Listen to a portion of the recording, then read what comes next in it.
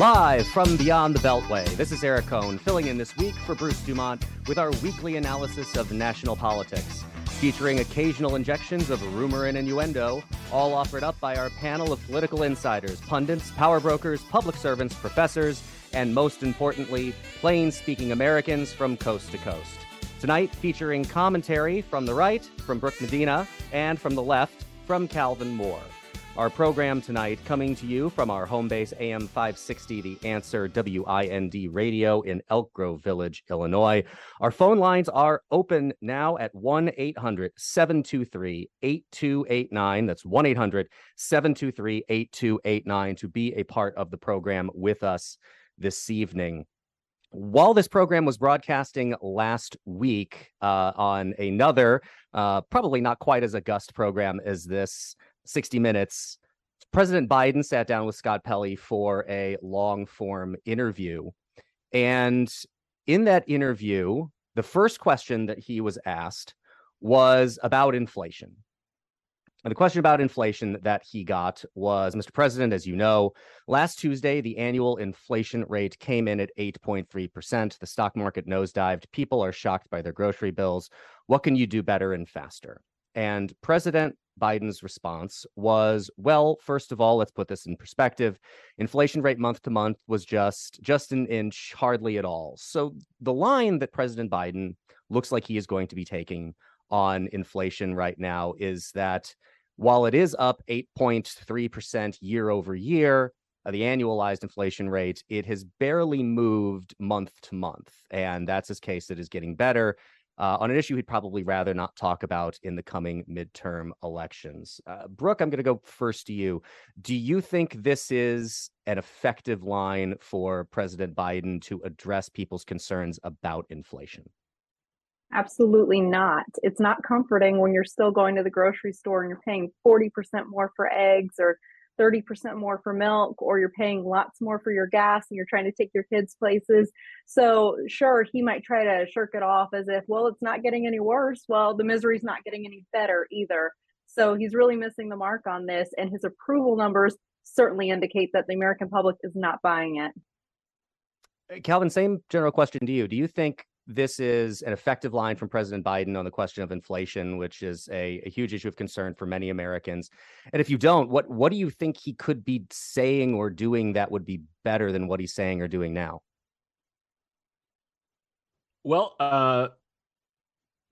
I'm not too far off from Brooke on this, mostly because I think people think with their wallets.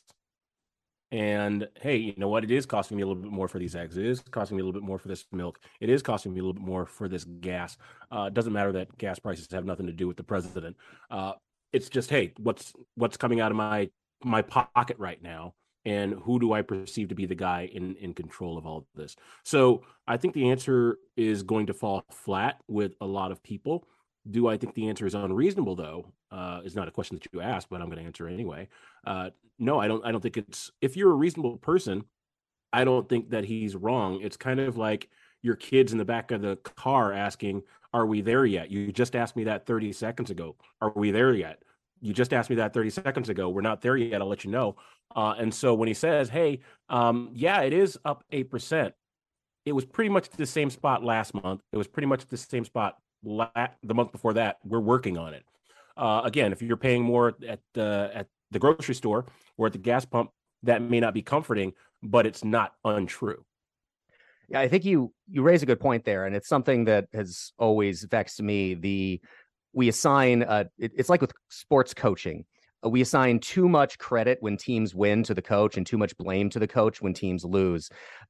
Except in this case, there are things, not even a lot of things that the president can do to affect what's going on in the economy with prices like this. But you're right. He can't directly affect gas prices. In fact, the last attempts by a president to do so were by Richard Nixon, and they created a whole bunch of gas shortages by having price controls put on them. So clearly not the best possible option. But I think, Brooke, to come back to why I think Calvin's making a good point at the end there, is it's less than it's not coming down. but at least it's stopped going up, right? Isn't that the case I think he's trying to make, if perhaps inartfully? Because when you just see gas prices continuing to go up and up and up, there is it's kind of panic inducing, I think, where people just don't know when it's going to end. So if at least the increase seems to have stopped, it is still expensive and nobody likes that, but perhaps maybe they're settling in a little bit more to comfortability. Sure. I mean, I don't think that voters are feeling the sting as much as they were. That's very clear. They have the danger, if anything, going into the elections for the Republicans, I would say, is that voters become a little bit apathetic because this is their new normal now, kind of like after the pandemic, shutdowns and mask requirements for the new normal. So I think that's very well going to be or that is what's happening right now. But when it comes to our rising energy costs, not just gas, but energy on the whole, which is projected to rise between 30 and 50%, Biden has a lot to do with that, with the executive orders that require us to not be able to drill in certain parts of the country or not develop other nuclear capabilities and things like that. So I do think that he plays a role in this, whether it's influencing Congress or through his executive orders, and that certainly has an effect on the American pocketbook, which is, again, what Calvin said, going to be what they have in mind when they're going into the voting booth. Calvin, could Biden help himself out here by embracing a all of the above energy policy? Politically, sure, absolutely. Again, perception is reality for a lot of people. Hey, you could do offshore drilling. You're allowing more permits for that kind of thing. Cool. The president is doing something. Now, what that may do in the future, what that may do to the environment over the long haul, may be more problematic than the solution that people are looking for in the meantime. So would it win him some political points? Probably, I think, because people are looking at how much do things cost. So yes, I think it would help him, but at what cost? What is the cost for helping yourself politically in the moment versus having a long-term view of, if we do this now, what's it going to look like for us 5, 10, 15, 20 years down the road? Is that tenable or untenable? We'll pull it back very briefly here out of that policy question to a political question. Would it just create problems with the left flank of the Democratic Party if he were to support a policy like that? Yes, it would. I also think that enough people will get in line because of the political climate that we're in right now, where winning at all costs seems to be the soup du jour, so to speak. So yeah, people on the left side of the aisle would definitely harangue President Biden for that, but I think ultimately they would fall in line and figure out, okay, how do we spin this? How do we sell this to the American public? There are enough people who are clamoring for it that it could still turn into a win if you still had people on his side of the aisle who were more ambivalent. Inflation wasn't the only big story to come out of that 60 Minutes interview that President Biden did. And one of the other stories that Brooke had briefly alluded to has to do with the COVID-19 pandemic and whether or not it is over, and conversation on that when we come back on Beyond the Beltway. Eric Cohn filling in this week for Bruce Dumont.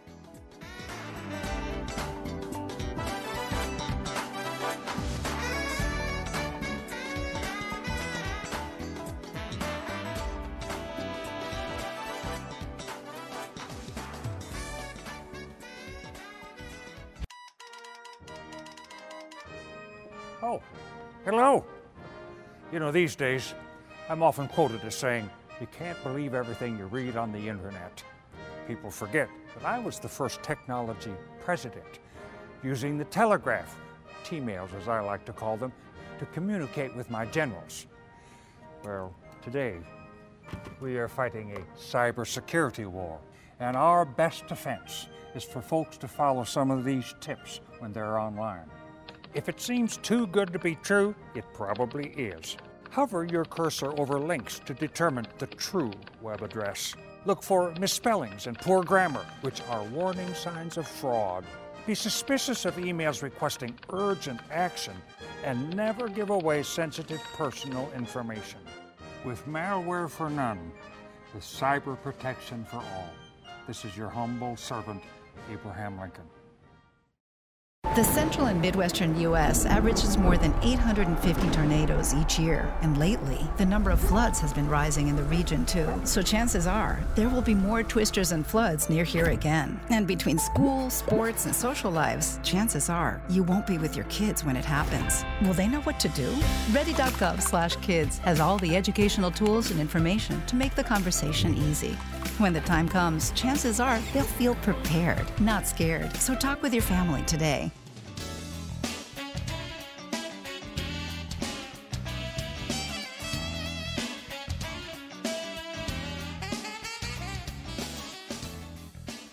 On the Beltway. So we were talking about President Biden's interview on 60 Minutes while this program aired last week. And we talked about his answers on inflation. I want to get to the other big thing that he said, and it's one of those that's in keeping with the statements President Biden makes that his aides and surrogates then have to go out afterwards and start walking back. And that was being asked by Scott Pelley, Mr. President, first Detroit Auto Show in 3 years. Is the pandemic over? President Joe Biden, the pandemic is over. The problem, am I correct that the problem that he is going to have with this is, yes, in many ways, I think we would all agree that the pandemic is over, that we're not living in the same state of affairs that we were in mid-2020. But a lot of things that his administration is doing, for instance, quite prominently, the student loan forgiveness, is predicated on this pandemic still being a crisis that's affecting people. Is President Biden now kind of caught in a difficult place where he does want to tell voters that the pandemic is over because people want to get beyond it, but then he threatens his own justification for some of the things he's doing, Brooke? Yeah, this is a politician being a politician and trying to have it both ways. We experienced the same thing here in North Carolina with our governor, Roy Cooper, who is some people believe he might be a 2024 possibility for president for the Democratic ticket.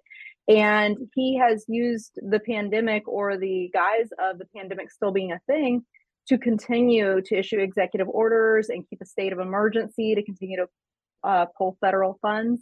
And Biden's doing, like you said, about the student loan forgiveness, he's doing the same thing. And we can't have it both ways.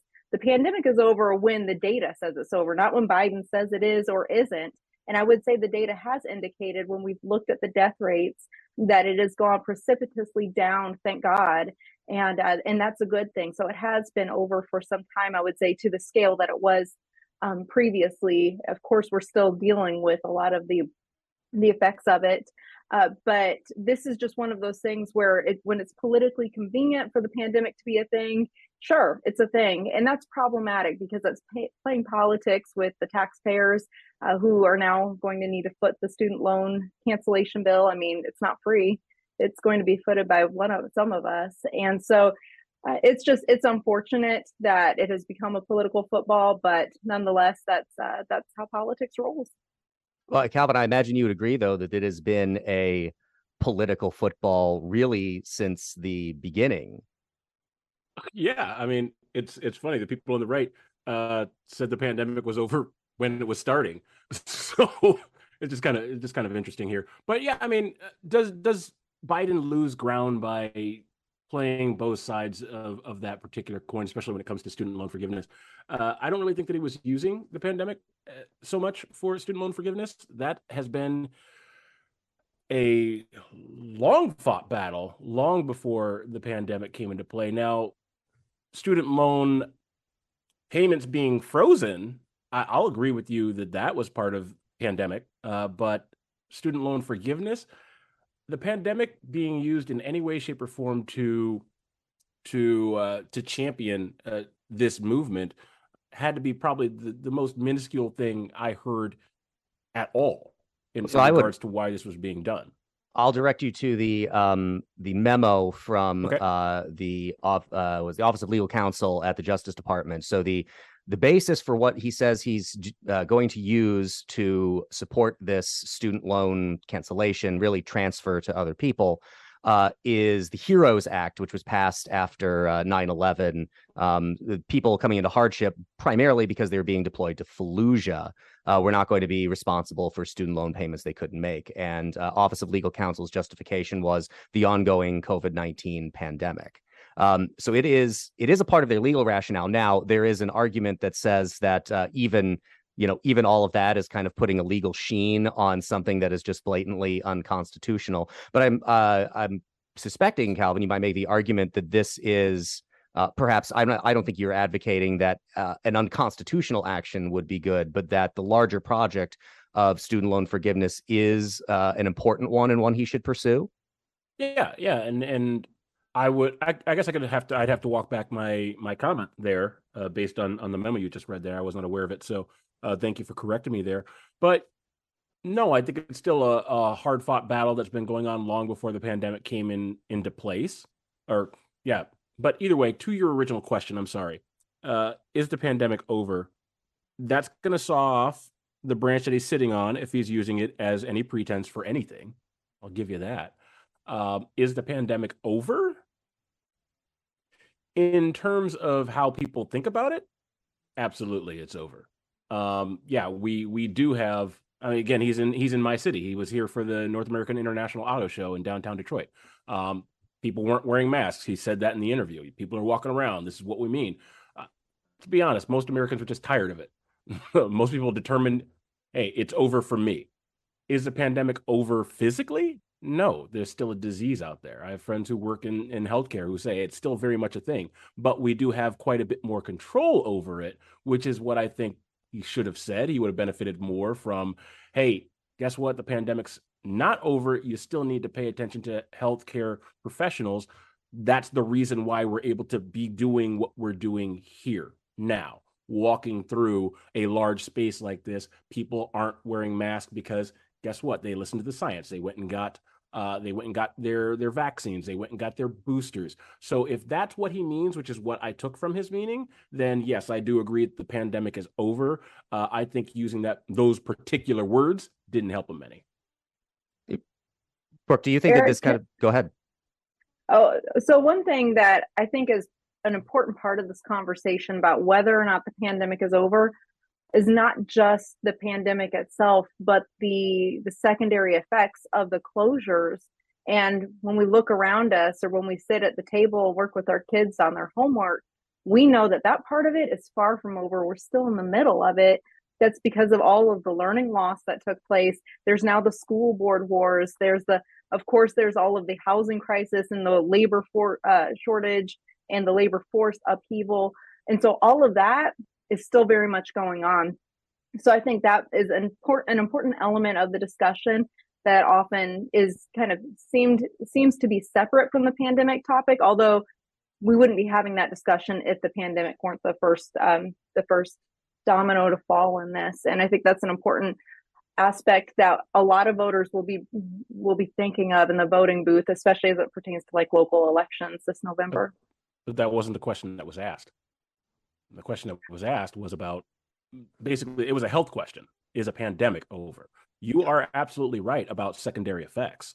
When I go to my local restaurant and they have two waiters or waitresses for a restaurant that seats 400 people, that's an after effect. People are having a hard time hiring people because we said, go get a real job during the pandemic. And so people went and got a real job, quote unquote. I'm using air quotes there, right? So you've got those kinds of after effects going on. You've got supply chain issues that are going on. So the effects of the pandemic are absolutely not over. I would agree with you 100% there, Brooke. You are going to see that come out in the voting booth here in the next few months. But in terms of us getting used to it, being able to live with it, it being somewhat endemic at this point, and people doing what their healthcare professionals tell them to do, I think that he's absolutely right. The pandemic is over in that respect. Calvin, let me pose this question to you then. So you have this situation where, as you referenced, you have the scientific question of, is the pandemic over? You have a political question. Isn't it ultimately the political question that is really the one that matters. Isn't that the reason that we elect politicians? Because if you had this, if you read the guidance, go back pre-COVID-19 that the Center for Disease Control puts out about all kinds of things, there's nobody out there that would ever adhere to 100% of the guidance that they give, because they really only have one focus, right? Preventing and controlling diseases is the only thing that they're really supposed to concern themselves with. The reason we elect politicians is to take in multiple sources of information, people with different point of views and top priorities, and weigh all of those things. Do you think that this is perhaps one of the reasons why people have gotten so exhausted with the what's being said by health experts? Because it was, for a long time there, entirely deferential by a lot of people to whatever the experts said is what we're going to do, without politicians really weighing other concerns like the effects on people's lives and the economy and their livelihoods. Yes. Short answer. It's a political question any way you slice it. Yes, I said it was about health. Answering the question, president answering any question is going to be inherently political. People are going to be thinking about, like what Brooke said, the after effects and so on and so forth there. But if I understand if I understand your question, and I'm assuming that I do, so let's see if I answer the right question. I think when it comes to this, you know what, that's one I'm going to need to think on a little bit harder. That's fine. I don't have an answer right in the moment. No, that's fair. Brooke, do you think that COVID and the pandemic is still going to be a top mind issue for voters when we get to November? Based on our polling, so I work at the John Locke Foundation. We do a regular statewide poll here in North Carolina, which is known as a swing state. It is not a top issue anymore. It certainly is important, but it is not what's driving voters to the voting booth this go around. It is going to be the economy, the economy, the economy. So the economy is what we were just discussing. And this is the problem, I think, with education and the economy, is that you can all draw them back to COVID in some way. Why are we talking about the economy in this way? Well, because of a lot of choices that people made that had effects on the economy back in 2020. So we're going to need more time to really sort that out. Eric Kohn filling in this week for Bruce Dumont on Beyond the Beltway.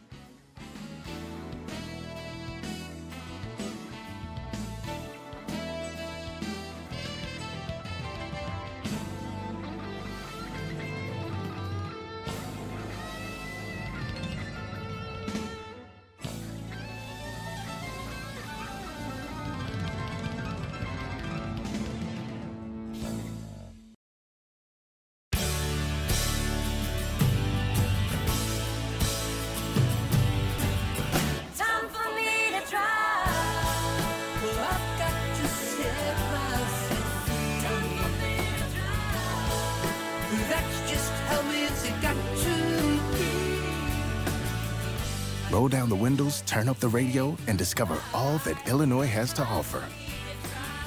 Find your road trip at enjoyillinois.com.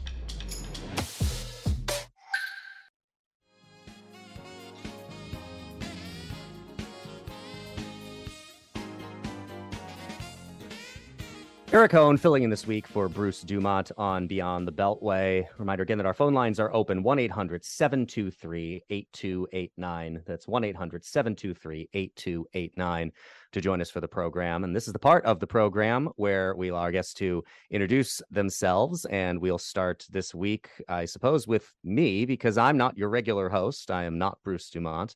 I'm Eric Kohn. I am the Director of Marketing and Communications at the Acton Institute for the Study of Religion and Liberty in Grand Rapids, Michigan. I'm the executive producer of our podcast network and the host of our weekly roundtable conversation, Acton Unwind, which you can find wherever you find good podcasts. And I'm the associate producer of a documentary film, The Hong Konger, Jimmy Lai's Extraordinary Struggle for Freedom, a story about the Hong Kong newspaper publisher Jimmy Lai, who is currently imprisoned by the Chinese Communist Party. Go to the HongKongerMovie.com to find out how you can see that. Let's go to Brooke Medina. Muted. Thank you, Eric. And before I introduce myself, I just want to second that plug for The Hong Konger. I recently watched it last month, and it was an incredible documentary, very, very moving, and an important story, especially if you value freedom across this world, not just here in the United States. It's really good. So I'm Brooke Medina. I'm the Vice President of Communications at the John Locke Foundation, which is a state-based think tank in Raleigh, North Carolina. So we advocate for free markets and limited government. Hence, I'm on the right today. And always am, actually, because I'm right. And I have 4 children, and my husband and I have been married for many, many years. He's a retired soldier, and we love living here in Raleigh. So if you're considering a move, you're listening right now, and you're looking for a new place to call home, I would recommend Raleigh to you. Calvin Moore. Well, I cannot yet recommend The Hong Konger because I have not seen it, but I have been told that I will be able to check out a copy of it. So I will, if I'm ever invited back and you're hosting again, Eric, I will definitely plug the movie then. But my name's Calvin Moore. I'm the host of the What's Left to Say podcast. I've always kind of been the inquisitive skeptical member of my family. And so I'm consistently pushing the boundaries of accepted conventions. That's where my show comes in. I get to bring on people who have very different points of view to discuss things that they disagree with, because I think that civil discussion has kind of gone the way of the dinosaur. So I love things like this. That's actually how I met Brooke, which is great. And that's actually how I ended up on this show. So thanks so much for having me tonight. Really happy to be here. And you both also participate on a joint podcast called Are We Right? Brooke, why don't you talk a little bit about that briefly? Yeah, so Are We Right is a podcast where there are 4 of us, and we're just young professionals that really are quite inquisitive. We have a lot of questions about some of the hot button issues of the day, whether it's abortion, whether it's a religious topic, student loan forgiveness, and we just ask at the end of each show, are we right? Calvin and I usually are on opposite sides of this, and so we love to get in a friendly debate. We are still friends, though. He might get a Christmas card this year. But you can find that on iTunes, Spotify, as well as just going on Twitter and checking out Are We Right? Calvin, you said what motivated you to get into podcasting is this idea that civil conversation has gone the way of the dodo. Why do you think that is? I mean, we have so many explanations for why we're so polarized and at each other's throats. What's yours? Honestly, kind of the reason I got into it is because people are aggressively uninformed. I'm sure you can see this in the echo chamber of social media. But when I got to college, I remember sitting down at a table, and I went to a religious college, and all these kids were arguing their particular religious tradition, but none of them knew what they were talking about. None of them. They just knew what they'd been taught. And so I said, why don't we get some people who work in these religious spaces to come in and sit down and disagree over these finer points of theology, is what we call it, for those of the listeners who may not follow that kind of stuff. But having pastors and priests and whatnot come in and talk about those things, that stuck with me after college. And I started to notice it also in the political sphere. There were just people who were just aggressively speaking past each other. They got their talking points either from MSNBC or Fox News, and weren't actually looking at the other sides. So having people who were informed from those spaces come in and sit down and talk with each other has kind of been a labor of love for me. Brooke, how much do you think that this the role of modern media is a culprit here? Calvin mentioned you have people that tune into Fox News and they'll only tune into Fox News. People tune into MSNBC and they'll only tune into MSNBC. Certainly you have people who could make credible arguments that when you go back to when we had only 3 networks, you had Walter Cronkite signing off news broadcasts saying, and that's the way it is, as if everything he just spoke was a metaphysical certainty, as opposed to being, this is what we thought were important, or this is what we could have put in front of you today, or these are the decisions that we made. Now that you have the lack of broadcasting, you have narrowcasting, and that people going for a small audience, how culpable do you think the media is in creating the just difficult and political circumstances where we are at each other's throats? Yeah, so I am maybe going to give an unpopular answer to this, and I think the media is just a symptom of the problem. I don't think they're driving the problem. I think that begins, like Solzhenitsyn said, that's part of the dividing line in every human heart, is this desire to be tribal, to dehumanize others, and it's something that we all contend with. Now, the media, though, as someone who works with media on a regular basis, is driven by what we call clickbait. So they create these bombastic headlines. They are quite fine with people to stay in their silos or to have keyboard courage and lob angry tweets at one another all day, because that gives them more content to deal with, and it drives up engagement. And those are the metrics that they're looking at to convince advertisers that they want to advertise on their platform. So that's how it works. So they are riding this wave of human brokenness and human sinfulness, and they are capitalizing on it, which is absolutely abhorrent and it's wrong. But again, I don't think it starts with the media. I think it starts with each and every one of us and what kind of consumer we're going to be, as well as what kind of person we're going to be even online. I'm monitoring the Facebook comments on this. I appreciate that there are folks that are watching this right now who come from a different political persuasion than I do. And you're chiming in and you're sharing your own perspectives, or maybe you disagree with Calvin or Eric as well, but it's nice to be able to have a civil dialogue, though, and discuss these things, because that's how things are going to change. We can't rely on InfoWars to do that for us, of course. So media here is perhaps a good quick transition to what I think is mostly a media story, and that is you had a lawsuit filed by New York Attorney General Letitia James, a civil suit filed against Donald Trump, against his children, against his company, seeking about $250 million in damages for him misrepresenting the value of his New York City real estate, which, if anybody knows anything about New York City real estate, that is one of the most unshocking allegations that could be made against anybody involved in New York real estate, is that they are misrepresenting perhaps its true value. But I couldn't help but see the immediate reactions from certain elements of the left who immediately went back to the walls are closing in on Donald Trump narrative. Calvin, do you think people on the left who are immediately jumping to that as their interpretation here are setting themselves up for disappointment again? Because a civil suit could end in financial damages, but not going to end up in Donald Trump in an orange jumpsuit. Yeah. It's like, he's slippery, more slippery than a greased pig. Is that the Southern saying? Is that right there, Brooke? I don't know. I don't foresee this being the smoking gun. I mean, 2 weeks ago it was the raid on Mar-a-Lago. Today it's the civil suit that's been brought by the New York AG. So no, I don't think that it's going to give you Donald Trump in handcuffs in an orange jumpsuit being, carted off to federal prison. I do think it's people taking glee at him getting one-upped yet again. I don't think the walls are closing in the way that a lot of people on my side of the aisle think that it is. That being said, if I did anything like what he's being charged with, I would be going to prison.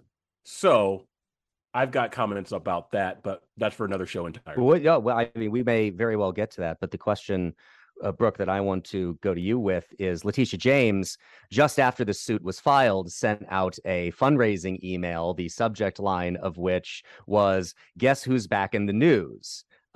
Which is interesting because the answer to that could be either Donald Trump or her, depending on how you want to view it. Is this really anything more than... Is it driven by anything more than politics, or do you think Letitia James does have a general concern for the citizens and taxpayers of New York? Look, I don't want to impugn motives upon Attorney General James, so that's between her and God. But I would say it is always fortuitous when politicians and elected officials decide to immediately issue fundraising emails after they do these heroic acts to satisfy their side. She ran on this particular topic. She said she was going to go after Trump when she was running for this office. So it's not surprising that she used this powerful law in New York to be able to do it. This statute has been in place for quite some time, and they have used it many, many times. So Trump is certainly not the first one to be subjected to it or held against it. But to me, the less Trump is in the news, the better. If we ignore him, maybe he will stop doing what he's doing and he'll go away. So I don't know. This is certainly, I would think this has been what Letitia James wants, is Donald Trump in the news, because that is, it is a reminder to voters that did not want him back in the presidency that he is still lurking out there. Eric Kohn filling in this week for Bruce Dumont on Beyond the Beltway.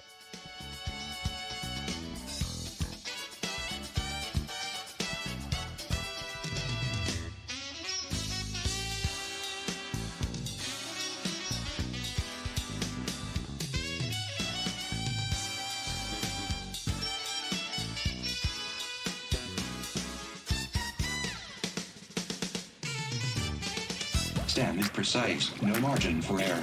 Dare to forget that. Dare to have fun with it. Get weird with it. Dare to send those old STEM theories flying past the neighbor's house into outer space. Dare to program something internet-breaking, record-breaking. Dare to blow their minds. Dare to learn the difference between sedimentary and metamorphic rock. Go find those rocks. Dare to keep daring. Dare to STEM. Check out She Can STEM to get started. Flintstones, meet the Flintstones, they're the modern Stoic family. From the town of Fairfield, meet George Jetson. His boy Elroy. With instant acceleration, electric cars are more fun to drive and more affordable than ever. Electric cars are here. Plug in to the present.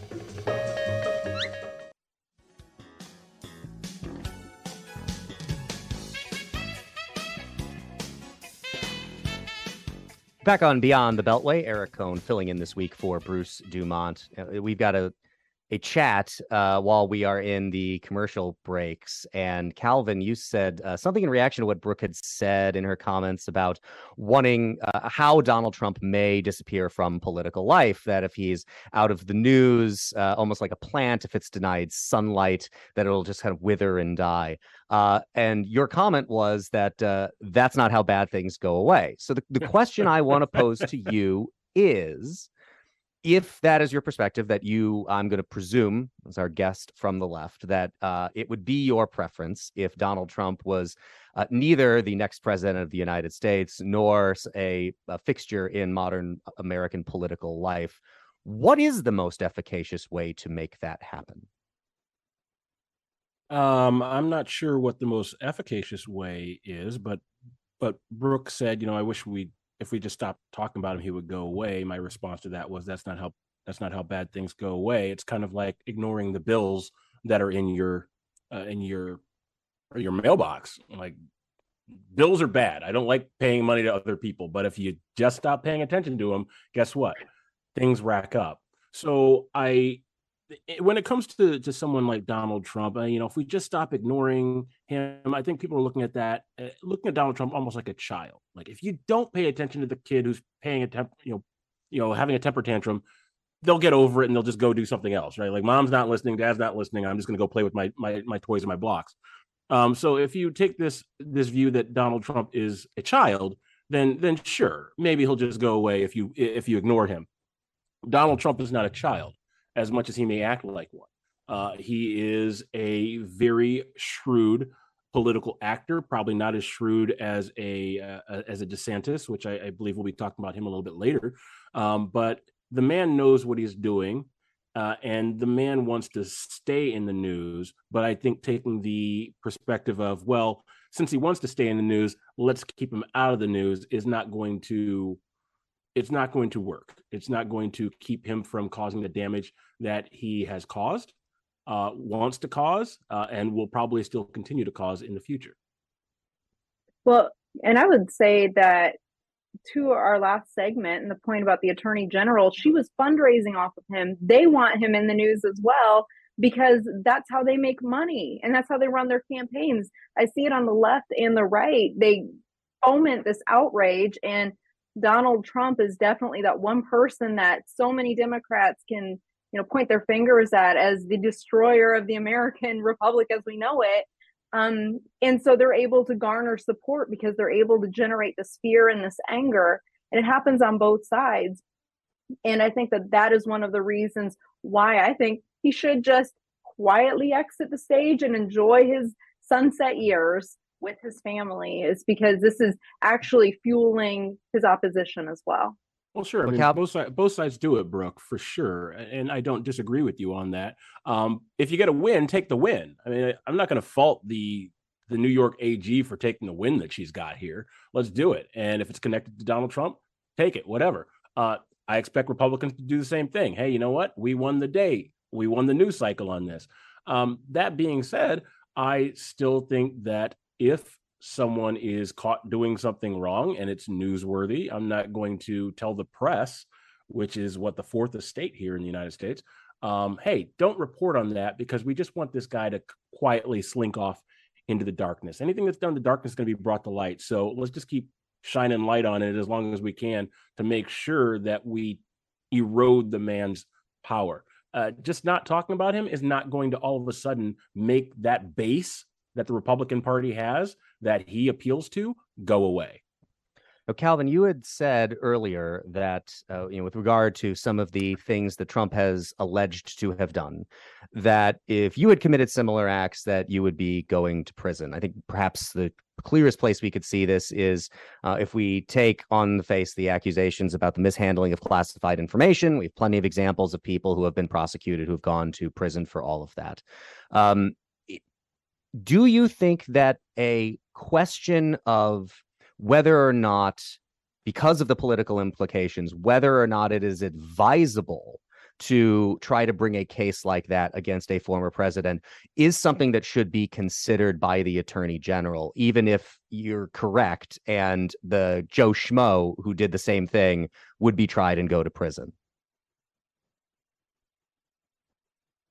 Yes, I think that you should, if America is a land of laws, right? If we are a nation of law and order, which is what Donald Trump continued to say throughout his campaign for the presidency in 2016 and again in 2020.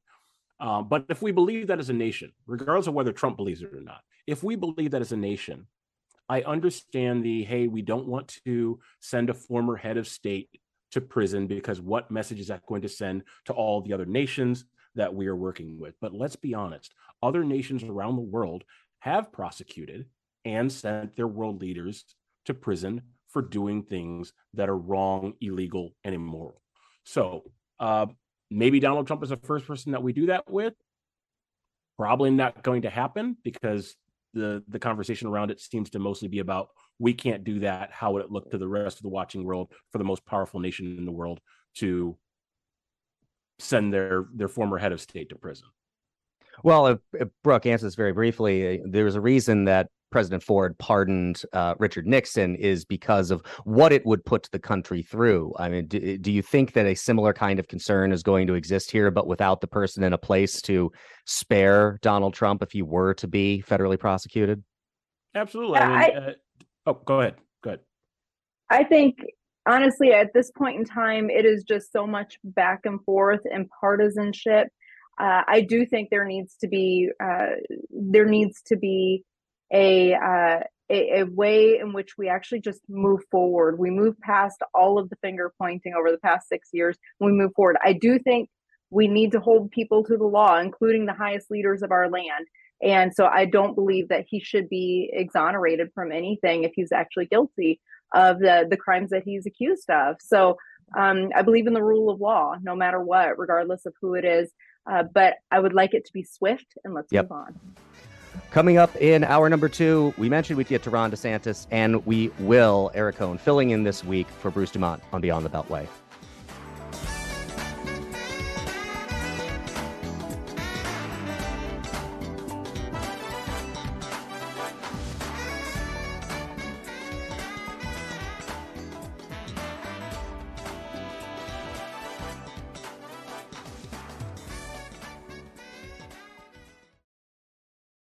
Roll over. Chance high five. All right. When you adopt a shelter pet, you discover all the things that make them unique. And your mother and...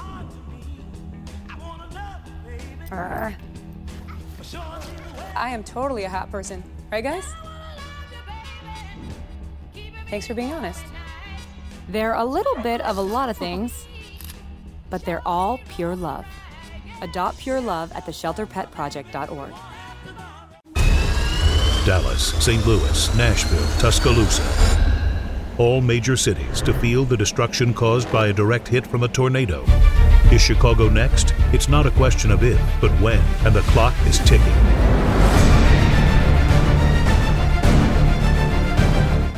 Learn what to do now at ready.illinois.gov to become tornado ready. Type 2 diabetes can have a big impact on your life, but how can it be prevented? Well, the first step is knowing if you have prediabetes, a serious medical condition that puts you at high risk for type 2 diabetes. 1 in 3 American adults has prediabetes, but more than 80% don't know they have it. The good news is, prediabetes can be reversed, and for many people, healthy changes in their daily routine can make a big difference. Take the 1-minute risk test today at doihaveprediabetes.org.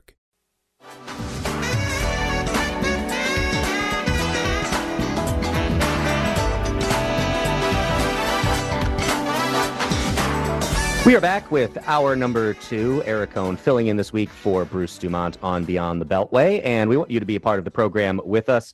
Give us a call at 1-800-723-8289. That's 1-800-723-8289. And for anybody out there who is dedicatedly listening to this program and ignoring all other things going on in the world, I want to give you the update that I know you've been waiting for. No, Aaron Judge has not hit his 61st home run of the season yet, but the game is still going on. So you will have time, hopefully, after this program is over to catch that moment of history.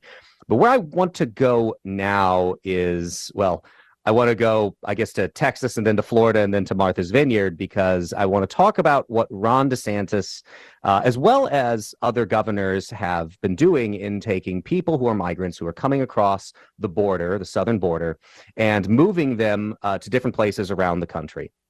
Now, this is something that governors have been doing. So if you go look at what Doug Ducey in Arizona does, he has been doing programs like this where they send busloads of migrants to different places around the country. The difference being between what Ducey has done and what Abbott has done, and then, of course, Ron DeSantis taking it, I think, to a different level, is Ducey is working with the places that they're arriving and social service providers there ahead of time. You get this new wave now of Greg Abbott first sending busloads of migrants to Washington, D.C., to Chicago, unloading a bus right in front of the vice president's house in Washington, D.C., to make a political statement. And then you have Ron DeSantis taking it to another level by facilitating the transport of a group of Venezuelan migrants from Texas through Florida and then to Martha's Vineyard, the Tony estate up there in Massachusetts. Let's take it from this perspective first. Brooke, is this an effective way of bringing attention to what I think I assume we'll all agree, and anyone feel free to disagree with us if they do, a crisis on the border of people coming over it? Is this an effective, and is this a good way of bringing attention to that? I would say it depends on how one defines effective. It is a PR stunt. Some would say it's abhorrent, and others would say that this is something that DeSantis is doing to bolster his base ahead of his election.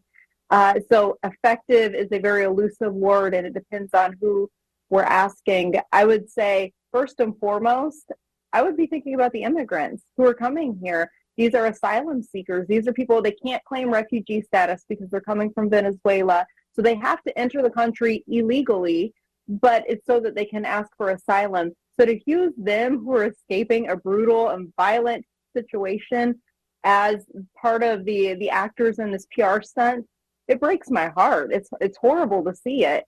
So in my mind as a voter, it's not effective, but he's not on my ballot.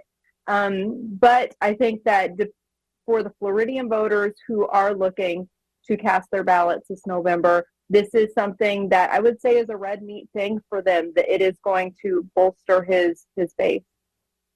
Calvin, is there any good political utility to this? And I think that there certainly is a situation at the border that I think people make a strong argument has not been receiving the attention that it deserves. And now this story has been in the conversation for the last couple of weeks. Is that a win for perhaps not just the political interests of Greg Abbott and Ron DeSantis, but also for drawing more attention to an important issue? I think it's a win with people who are uninformed. That's who I think it's a win with. Again, the group of people that I said that if you stop talking about Trump, they're not just going to go away. I think that's the people whom DeSantis is actually trying to kind of garner favor with. I mean, let's be honest. DeSantis doesn't even have the asylum seekers. He got them from Texas, right? And it's to compete with Greg Abbott, who is ostensibly his biggest competition for the 2024 nomination, assuming that Trump is buried under all the legal drama that he's dealing right now, so that he can't actually run. So I think that you're playing. I think he wins with people who think, oh, these people are coming in from Cuba, or hey, Venezuela is at the tip of Florida. It's for uninformed voters that he's winning with, I think, because it's really just a back and forth between him and Greg Abbott to see who's going to get that 2024 nomination if Trump is not winning. But you're playing dice, as Brooke was saying, he or she and I are in agreement. You're playing dice with real people's lives. Again, people are coming in from Venezuela. The United States has no diplomatic ties with them, right? So they have to come in illegally to get that asylum status. And he is lying to the people. That's the big thing about this.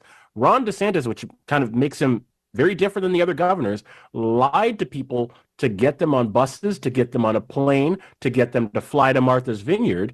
And it kind of backfired, because the people on Martha's Vineyard, even though they didn't know they were coming, were humane to these people who were seeking asylum, gave them food, gave them shelter, gave them clothing. They're working on getting them jobs and trying to figure out how to do the asylum seeking status in their state. So DeSantis is trying to make a point.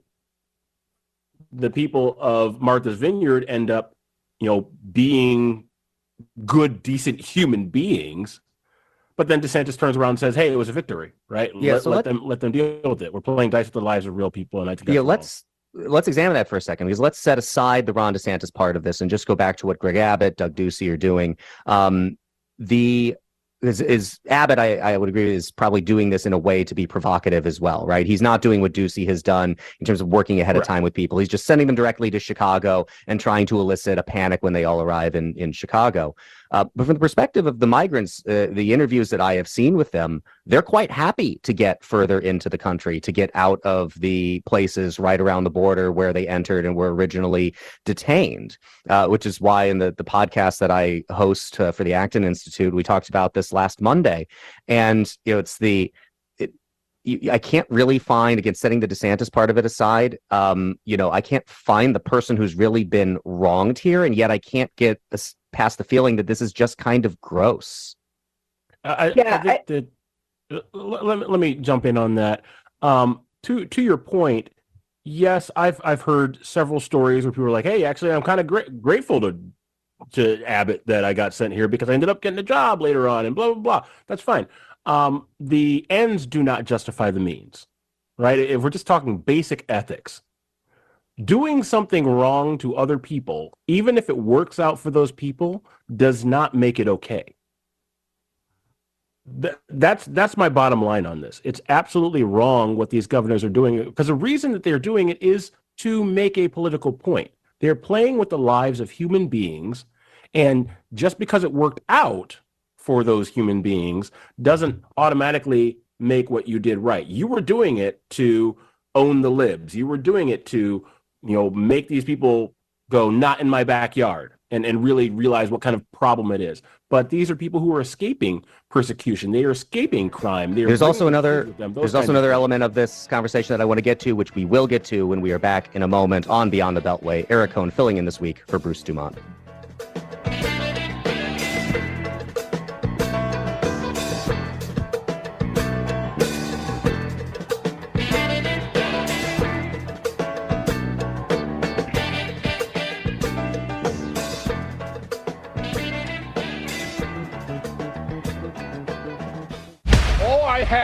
This space gave me. We've never had a territory of 7.5 million people who have lived and breathed their basic freedom, having that taken away from them. I watched this man willingly give up the life of a billionaire to become a dissident. I will have to fight to the last day. He's probably the most famous newspaperman in jail in the world. The Hong Konger. Jimmy Lai's extraordinary struggle for freedom. Get an exclusive sneak preview of this new documentary feature film in Chicago on September 27th and Oak Brook on September 28th. Get your tickets now at thehongkongermovie.com. That's thehongkongermovie.com. I earned freedom. My life. 1 in 3 adults has prediabetes. 1 in 3. That means it could be you, your football buddy, your football buddy, or you, your best man, your worst man, you, your dog walker, your cat jogger. While 1 in 3 adults has prediabetes, with early diagnosis, prediabetes can be reversed. Take the risk test at doihaveprediabetes.org. That's doihaveprediabetes.org. Wait, did they just say 1 in 3 adults has prediabetes? That's 33.33333% of adults. That means it could be me, my boss, or my boss's boss, or me, my favorite sister, or my other sister. That's 7 members of my 21-person romantic book club. Wait, the 1 in 3 could be me, my karaoke partner Carol, or my karaoke enemy Jeff. I'm gonna take the risk test at doihaveprediabetes.org. Brought to you by the Ad Council and its Prediabetes Awareness Partners. Matthew. Huh? Oh, sorry. It's okay. I just need you to listen to me. I know that a lot of times, Mom, it might not seem like I'm listening to you, but I am. I hear you. And what you say really does matter to me. I mean, let's be honest. No kid likes rules, but I get why we have them. I hear you, and I know it's because you care. All the talks we've had over the years, including what you've told me about not using alcohol and other drugs, they stick with me. And believe it or not, they really do make a difference, especially at times that matter most. Hey, want a drink? No thanks, I'm good. So thank you, Dad, for talking and preparing me for what's ahead. Thanks, Mom, for never giving up and always being my biggest fan. Thank you for letting me know what you expect, so I can try to meet your expectations. Thank you for talking. For more information about talking with your kids about underage use of alcohol and other drugs, visit underagedrinking.samhsa.gov.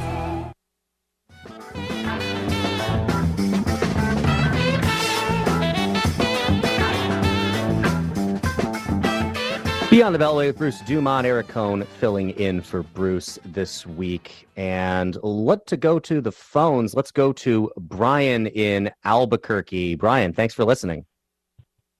Hey, good evening. First off, I noticed a similarity between Trump and DeSantis. They both have a speaking style that reminds me of a snotty teenage girl. And it's something they really have in common. You know, it's their outlook on life and their attitude. And then I want to comment also, you know, I spent my life working construction around Chicagoland, so I've dealt with illegal immigrants all my life. And I always love when Republicans like to beat the drum on illegal immigration, but they never seem to focus on all the American employers that hire them. Those people get a pass.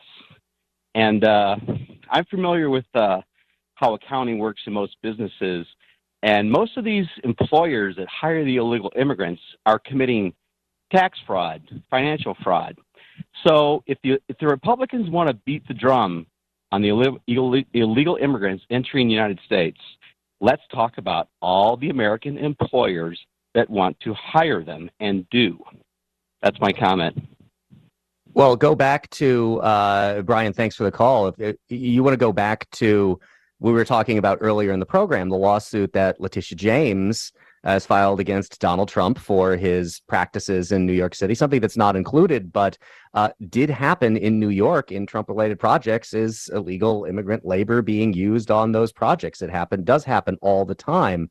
But what I want to get to, and thanks for the call, because it's, I think, a good segue to that, is we see these attempts from DeSantis and from Abbott to bring attention to a crisis at the border.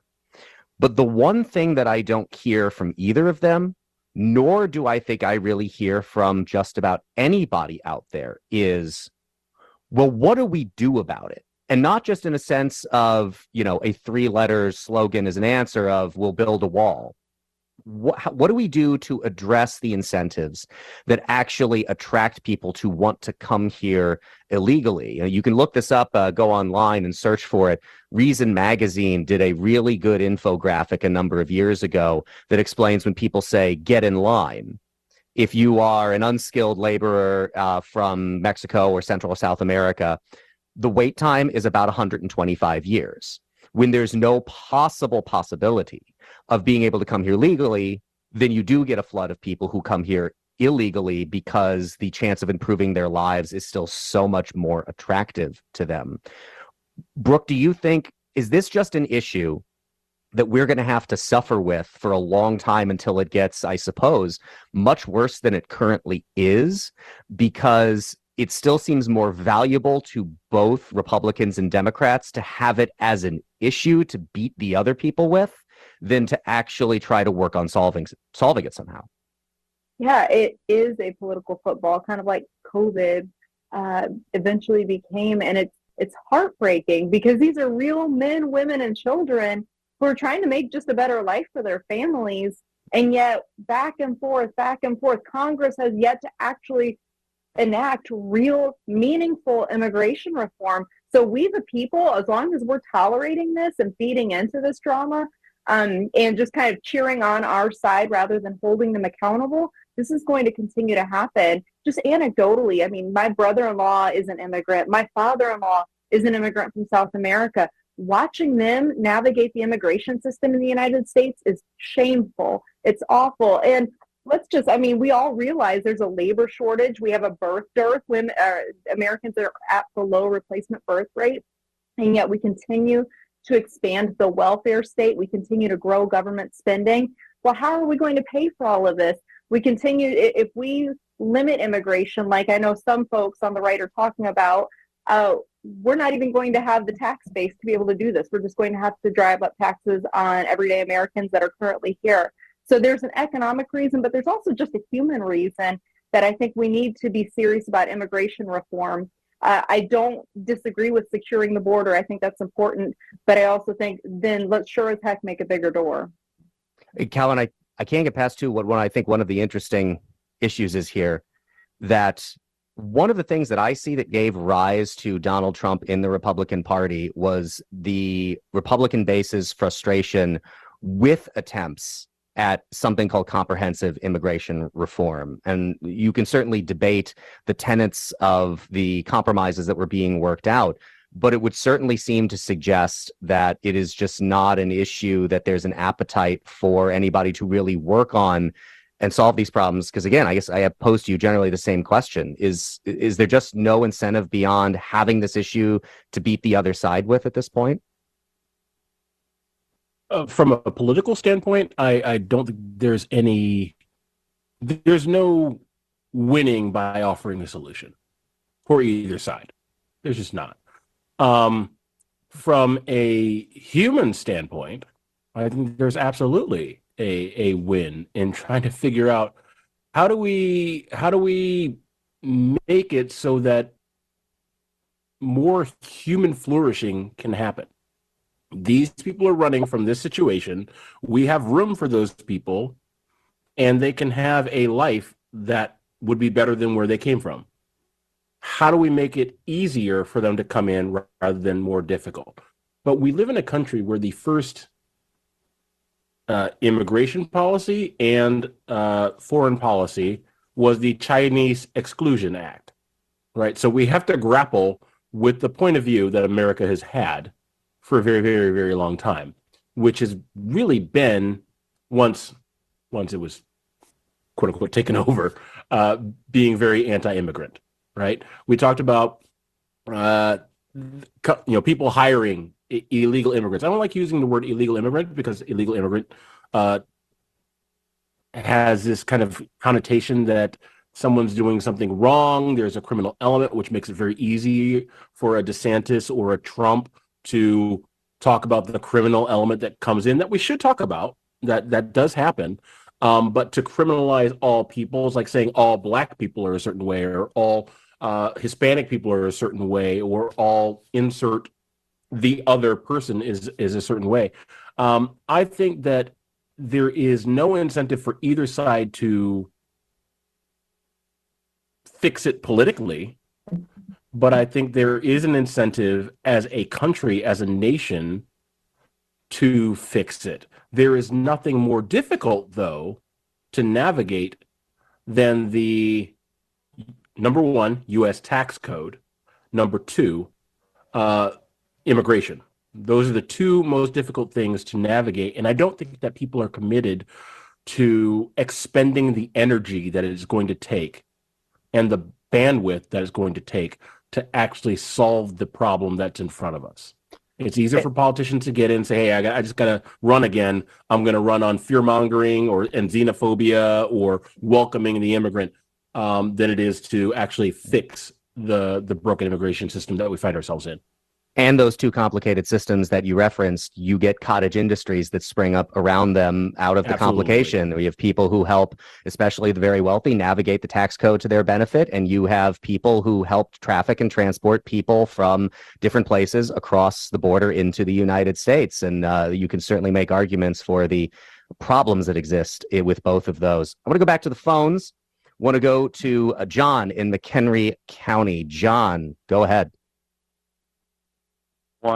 I was listening to the comments earlier about the governors, and I kind of like to take the governors out of this for a minute, because something that's often overlooked is what's happening with the city of El Paso, Texas. And here you have the city council of El Paso sending migrants to New York City. This is not part of Governor Abbott's Operation Lone Star. It's completely separate. And I guess you're seeing a border city, the largest on the border, overrun with the migrants. And of course, because the bulk are Venezuela, they can't be deported and they can't be returned to Mexico. So I'm curious what all of y'all think. Why is that being left out? Why are we focusing so much on DeSantis, Abbott, Ducey, and now Gavin Newsom's been speaking out against this in Austin just recently? And maybe just why are we forgetting about El Paso? Thanks very much for the call. Yeah, I live in Roseville, Michigan. I live in Roseville, Michigan. So I don't know. I know what's going on with the school board in my area. I know what's going on with the trash pickup in my area. So I like the question because you're talking about hyper local politics. El Paso happens to be a lot bigger than a lot of places. Like where I live, I don't have 800,000 plus people living in my area. You say overrun. I do want to know what overrun looks like in El Paso because I live next to Canada. Canada is a border that no one is freaking out about. Like I just go back and forth to Canada, no problem. People come from Canada, no problem. So when you say, hey, El Paso, why don't you think about El Paso? I'm not in Texas. So I want to grant your question, but I don't know what overrun looks like either. Do you mean, hey, 20 people came across the border today, or do you mean 3,000 people came across the border today? And what's the infrastructure that's in place to help them? So I think your question is good, but I think the reason people don't consider it is because we're not there. We don't know what it looks like on the ground where you are, and your perspective is helpful in that way.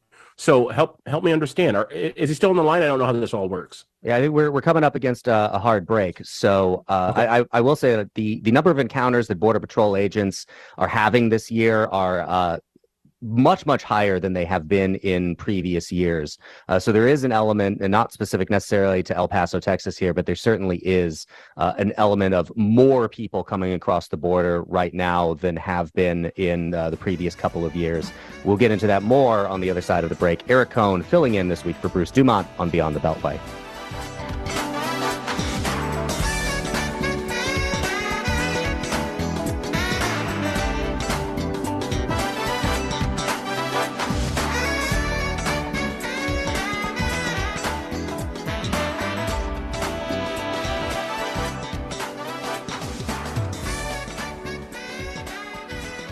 At Jersey Mike's, you can elevate any sub by getting the juice.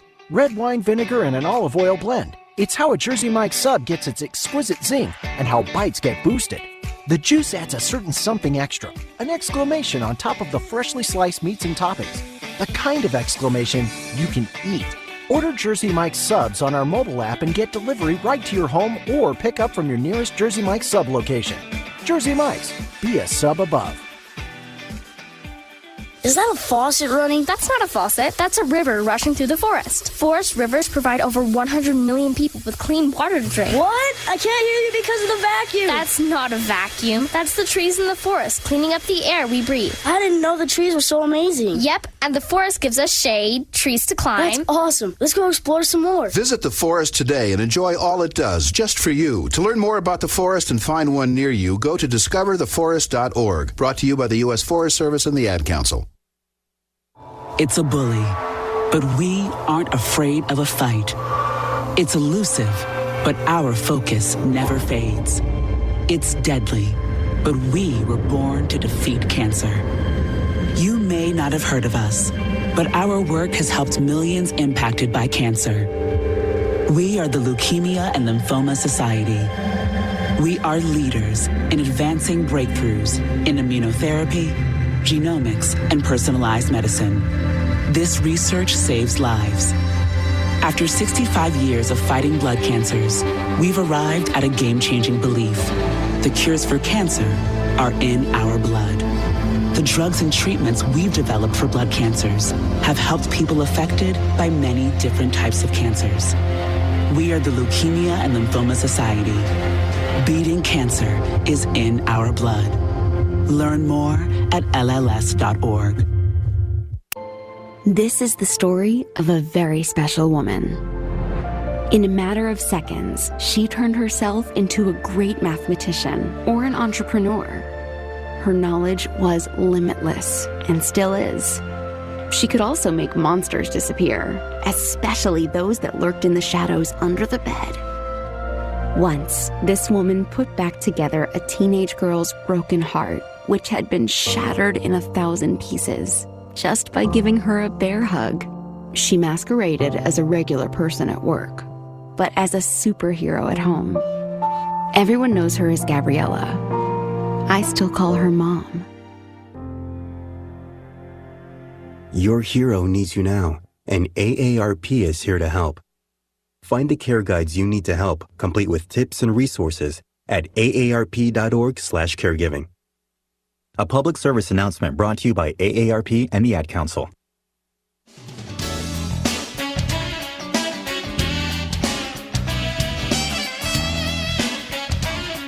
We're back on Beyond the Beltway with Bruce Dumont. Eric Kohn filling in for Bruce this week. Before we go to our next caller, I one other point on the what our previous caller, John in McHenry County, had said about why there isn't the attention to El Paso that there is to other places, which is, I think it's probably similar to the Arizona story. We're not talking about Doug Ducey because he's working with the places these migrants are being sent in advance. He's not doing it for the purpose of trying to draw as much attention to it as possible, which I just think we can all be honest that is what Greg Abbott is trying to do. That is what Ron DeSantis is trying to do, which is why I think it's interesting to ask the question of, you know, as Calvin said, the ends don't justify the means. And in politics, sadly, often that is an argument that is made that if it does bring attention to this important issue, well, then it's worth what we did as this effort, that it did involve people's lives. So I think that's the interesting and important part of the question. Let's go to David calling from San Francisco. David, you're on Beyond the Beltway. And I'm just trying to remember when Jesus was born. You remember he was born on the run. He was an immigrant. He was an illegal immigrant, and he had to go into hiding as a baby in Egypt because he would have been killed. And it's so pitiful to hear these fake Christians trying to make sure that no creature of God can cross an imaginary border. Otherwise, there's going to have to be a whole industry to punish them. And what makes it worse, I'm trying to remember if it was during Ronald Reagan or even before, when they were putting together NAFTA. And NAFTA was going to be a happy family of Canada, the United States, and Mexico. And we were going to drop borders. We were going to make it easier to manufacture on all sides of the border so that it would increase the standard of living in all three countries, and we would become a greater nation because of it. And obviously, these bigots are cashing in on creating a border where you have to pay an employer like Foster Farms, for example, up in Minnesota about 20 years ago, had 20,000 ICE. They had a raid that captured 20,000 people and sent them all home. And they, of course, didn't catch their pay. They worked for a week or few at Foster Farms, and when they got raided by ICE, Foster Farms didn't have to pay them. And then it turned out that Foster Farms was actually the coyote that was bringing them across the border. So they would pay Foster Farms to have the right to get a job up in Minnesota. Then Foster Farms would take their tens of thousands of dollars and then call ICE on themselves and not have to pay them.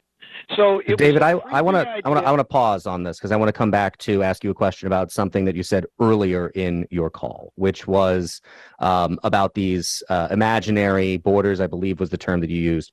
Should we have an orderly process somehow for people who want to come to this country? Well, God knows.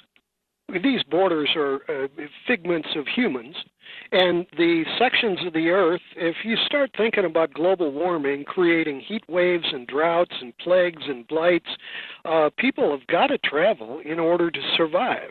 If you're living in a section of Central America that's going through a drought and there's no water, and then it turns out that Nestle's has bought up the water rights, and so it's against the law to actually use the water of God's green earth without having to pay Nestle's for it. Okay, all right, David, thank you. I think we're going a lot of different places here. I want to try to bring it back, but thank you for your call. Calvin, I do want to go to you because on particularly the Christian part of it, you had something you wanted to offer. Yeah, no. This is where a totally useless religion degree comes in handy. I see your entirely useless religion degree and match you my mildly useless music degree. So there you go. Well, thank you thank you, Biden, for the forgiveness on the loan, which is not really going to get me anywhere. But anyway, just in terms of and I've already missed the guy's name, and I'm sorry about that, but. Just in terms of, like, he was talking about Jesus and being an illegal immigrant, and I know that plays well, but we don't know that. From a religious standpoint, we don't know that. He could have passed it, Jesus fleeing from Herod. I get that, killing all the babies. We don't know that Egypt didn't have a robust immigration system at that point. We don't know. We know that Jesus was an immigrant. We don't know that he was an illegal immigrant.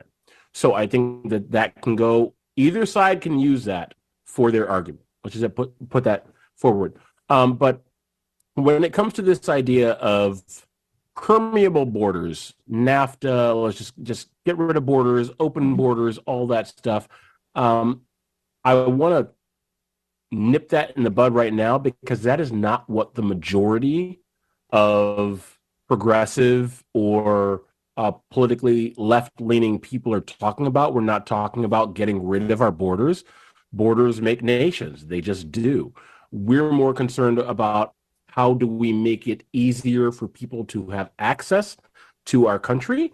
How do we make it less burdensome for people to have access to this nation and opportunities that they might not have where they're coming from? So I just wanted to comment on that real quick, not take anything away from having the spirit of Jesus or Christ inside of you, but I don't want to overstate the case from a religious point of view. There we go. Fair enough. I want to go, we were just talking about El Paso, so why don't we go right now to Rodrigo, who is in El Paso, who is on the line. Rodrigo, you're on Beyond the Beltway. Okay, well, thank you very much. Congratulations for your program. One quick point that I haven't heard anyone comment. It was commented that businesses have hired illegal immigrants forever here in the United States and basically create a sub-economy. They're not audited or the law's not enforced because we need these immigrants to work the fields. Back in the 40s and 50s, we had a Bracero program that worked very well, where we knew who the immigrants were, they were vetted on their health, and we knew exactly who they were. They would work and go back to their country of origin. That was pretty much destroyed by the unions in the United States, and we haven't had that program since. So I think that would be a very good solution, and we would know exactly who these people are that are coming to our country. Right now, it is completely out of control here in El Paso. The previous administration had it right when they negotiated with Mexico to do things under control. Right now, it is complete chaos, and I see it on the street every day, and it's getting worse and worse. Rodrigo, that is the question I wanted to ask, because we had a caller earlier who had made the comment that El Paso, as well as other border towns, but specifically mentioning El Paso, was being overrun. Would you characterize it that way, that El Paso is being overrun with this crisis? Absolutely. Absolutely. We're using local tax resources to create home centers for these people. In Fort Bliss, which is a military base here, I heard there were close to 4,000 juveniles there that we don't know what to do with. There is no people to receive them, and it is way out of control, most definitely. Do you think that these efforts that, say, Governor Abbott has undertaken, that he says are trying to draw attention to this problem, what do you think of these efforts in sending some of these migrants to other places to get more attention to what is going on there? Do you think that it's working, that more people are now paying attention to what is happening in Texas? Well, definitely there's national attention now, and we're seeing how they deal with them. You know, when New York has 10,000 times more budget than El Paso, and saying that 400 migrants that have been sent there is a crisis, well, come to us where we're dealing with 2,000 a day here. I mean, I don't know the numbers, but how exaggerated they are, but we're getting a lot of influx of people that we don't know what to do with. It is clearly something that, you know, as someone's being there in El Paso, it is something that is obviously visible to you. Yes, it is. Great, Rodrigo, thank you so much for that phone call. I think an important perspective to add to some of the conversations we had earlier. Brooke, I want to go to you very briefly here. You know, the kind of guest worker program that he talked about, I think even I'm just thinking on the right, is this going to run into problems where the right is now torn apart, that you do have people who are friendlier to the idea of immigration, but you have this national conservative movement who is essentially on a platform of there should be no legal immigration at all? Yeah, I was actually just dialoguing with someone yesterday who claims to represent the National Conservative Platform, and they want to halt all legal and illegal immigration for the next 10 years. So this certainly is going to come up against them. And it will splinter the right, because this is a conversation where some on the right are absolutely in favor of this sort of worker program and making it easier for people to cross the border to work seasonally. But at the heart of the issue is really going to be, do we create that sort of pathway through meaningful congressional reform this next session? I mean, like, can this happen soon? Because right now we do have a labor shortage. Yeah. It is looming. So that's essential right now. Yeah, and as we said earlier, it doesn't seem that there's a lot of movement on this, unfortunately. We'll be back in just a moment on Beyond the Beltway. Eric Cohn filling in this week for Bruce Dumont.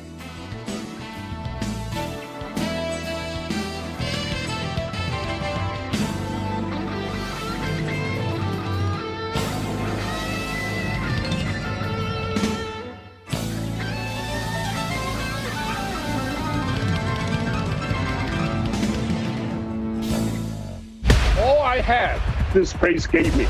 We've never had a territory of 7.5 million people who have lived and breathed their basic freedom, having that taken away from them. I watched this man willingly give up the life of a billionaire to become a dissident. I will have to fight to the last day. He's probably the most famous newspaperman jailed in the world. The Hong Konger. Jimmy Lai's extraordinary struggle for freedom. Get an exclusive sneak preview of this new documentary feature film in Chicago on September 27th and Oak Brook on September 28th. Get your tickets now at thehongkongermovie.com. That's thehongkongermovie.com. I earned freedom. My life. When it comes to vaping, the truth can get clouded. So let's make it clear.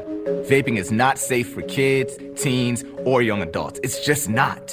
Because vaping can put microscopic particles into your lungs. And dangerous things like metals and volatile organic compounds into your body. And nicotine, the same highly addictive substance found in regular cigarettes. Nicotine can harm a person's brain development through their mid-20s.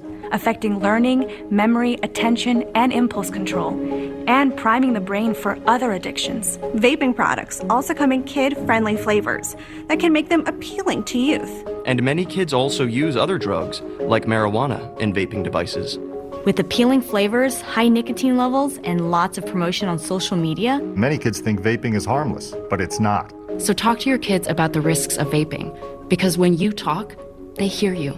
For more information, visit underagedrinking.samhsa.gov. No word in the English language is less convincing than probably. Are you sure we should get matching tattoos on our first date? Sure. We'll probably stay together. Probably? It's been 23 minutes since I ate. I can probably swim. You should wait 30 minutes. Okay, now tell me what to do. Cannonball! Cramp! Oh, I have a cramp. I can probably hit the green from here. Probably. Can I get a mulligan? Ready to go? Hey, are you sure you're okay to drive? Yeah, I'm pretty sober. Yeah, I'm probably okay. Probably okay isn't okay, especially when it comes to drinking and driving. If you're drinking, call a cab, a car, or a friend. Buzzed driving is drunk driving. A message brought to you by NHTSA and the Ad Council.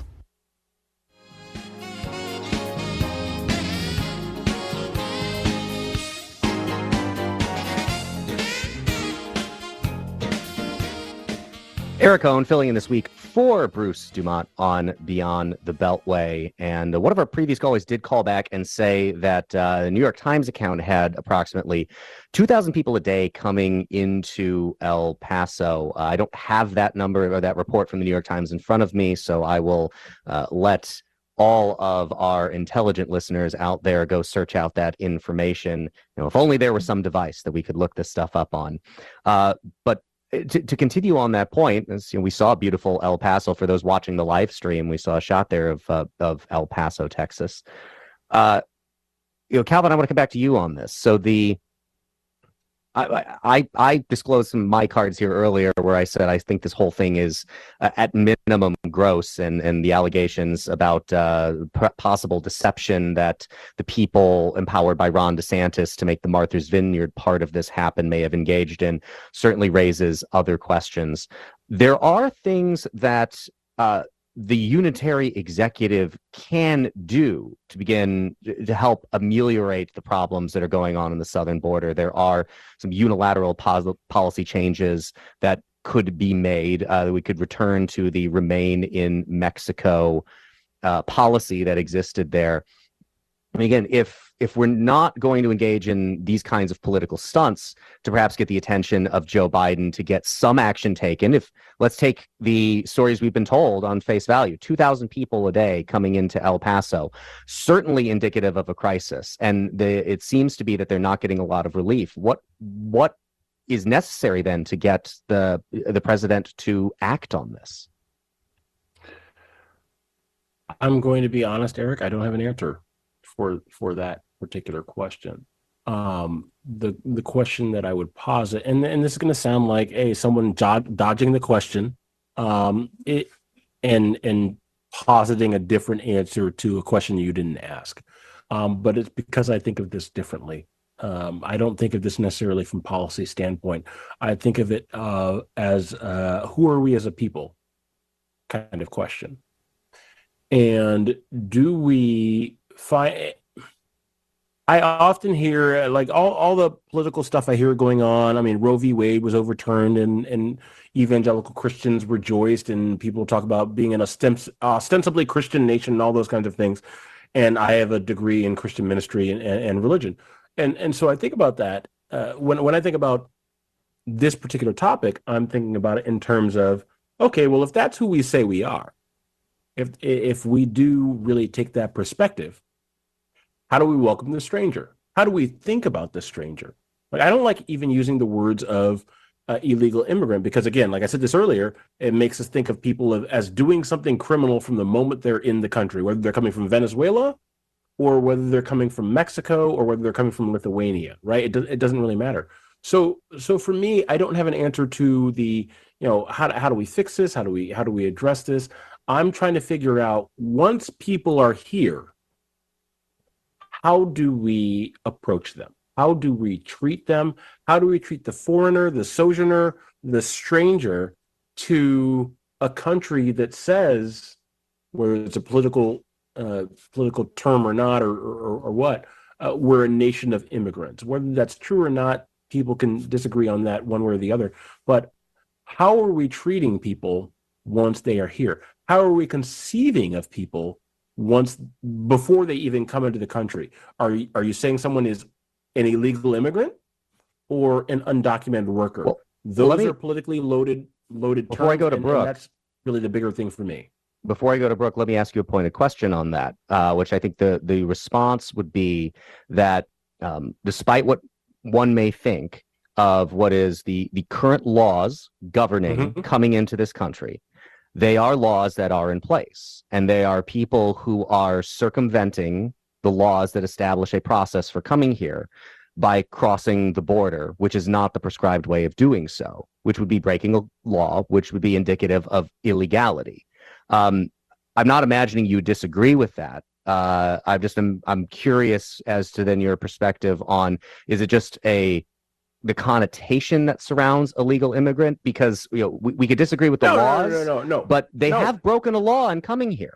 Sure. And I also am a big fan of someone who everyone pretends to be a big fan of on Martin Luther King Day. And that's Martin Luther King. An unjust law is no law at all, right?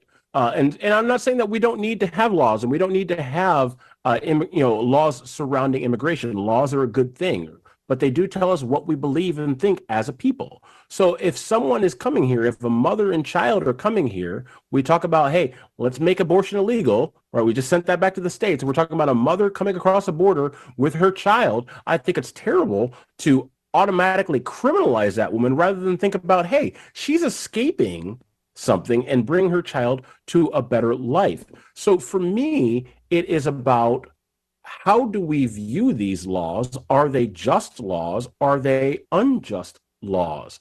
I'm not against laws, but let's think about the laws that are in place before we start judging the people that are violating said laws. Brooke, what at minimum, quickly here, because we're coming to the end of the program, what at minimum should President Biden do in response to this crisis, in your view? I think he should stop playing political football with it. I think that I agree. Can be compassionate toward the immigrants while also being compassionate towards those who are living in these border towns that are having a very difficult time with this influx and trying to grapple with the challenges that have been created because the federal government has not enforced the immigration laws that are already on the books. And I think that's at the heart of the matter is President Biden needs to get more serious about that first.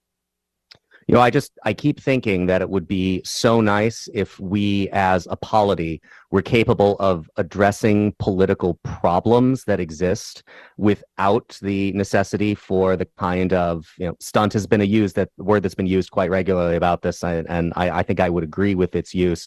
It would be nice if we could address problems like this without having that kind of provocation being necessary to get us talking about it. With that said, I want to thank Brooke Medina. I want to thank Calvin Moore. I want to thank Bruce Dumont for giving me the opportunity to fill in for him this evening on Beyond the Beltway. We'll see you again soon.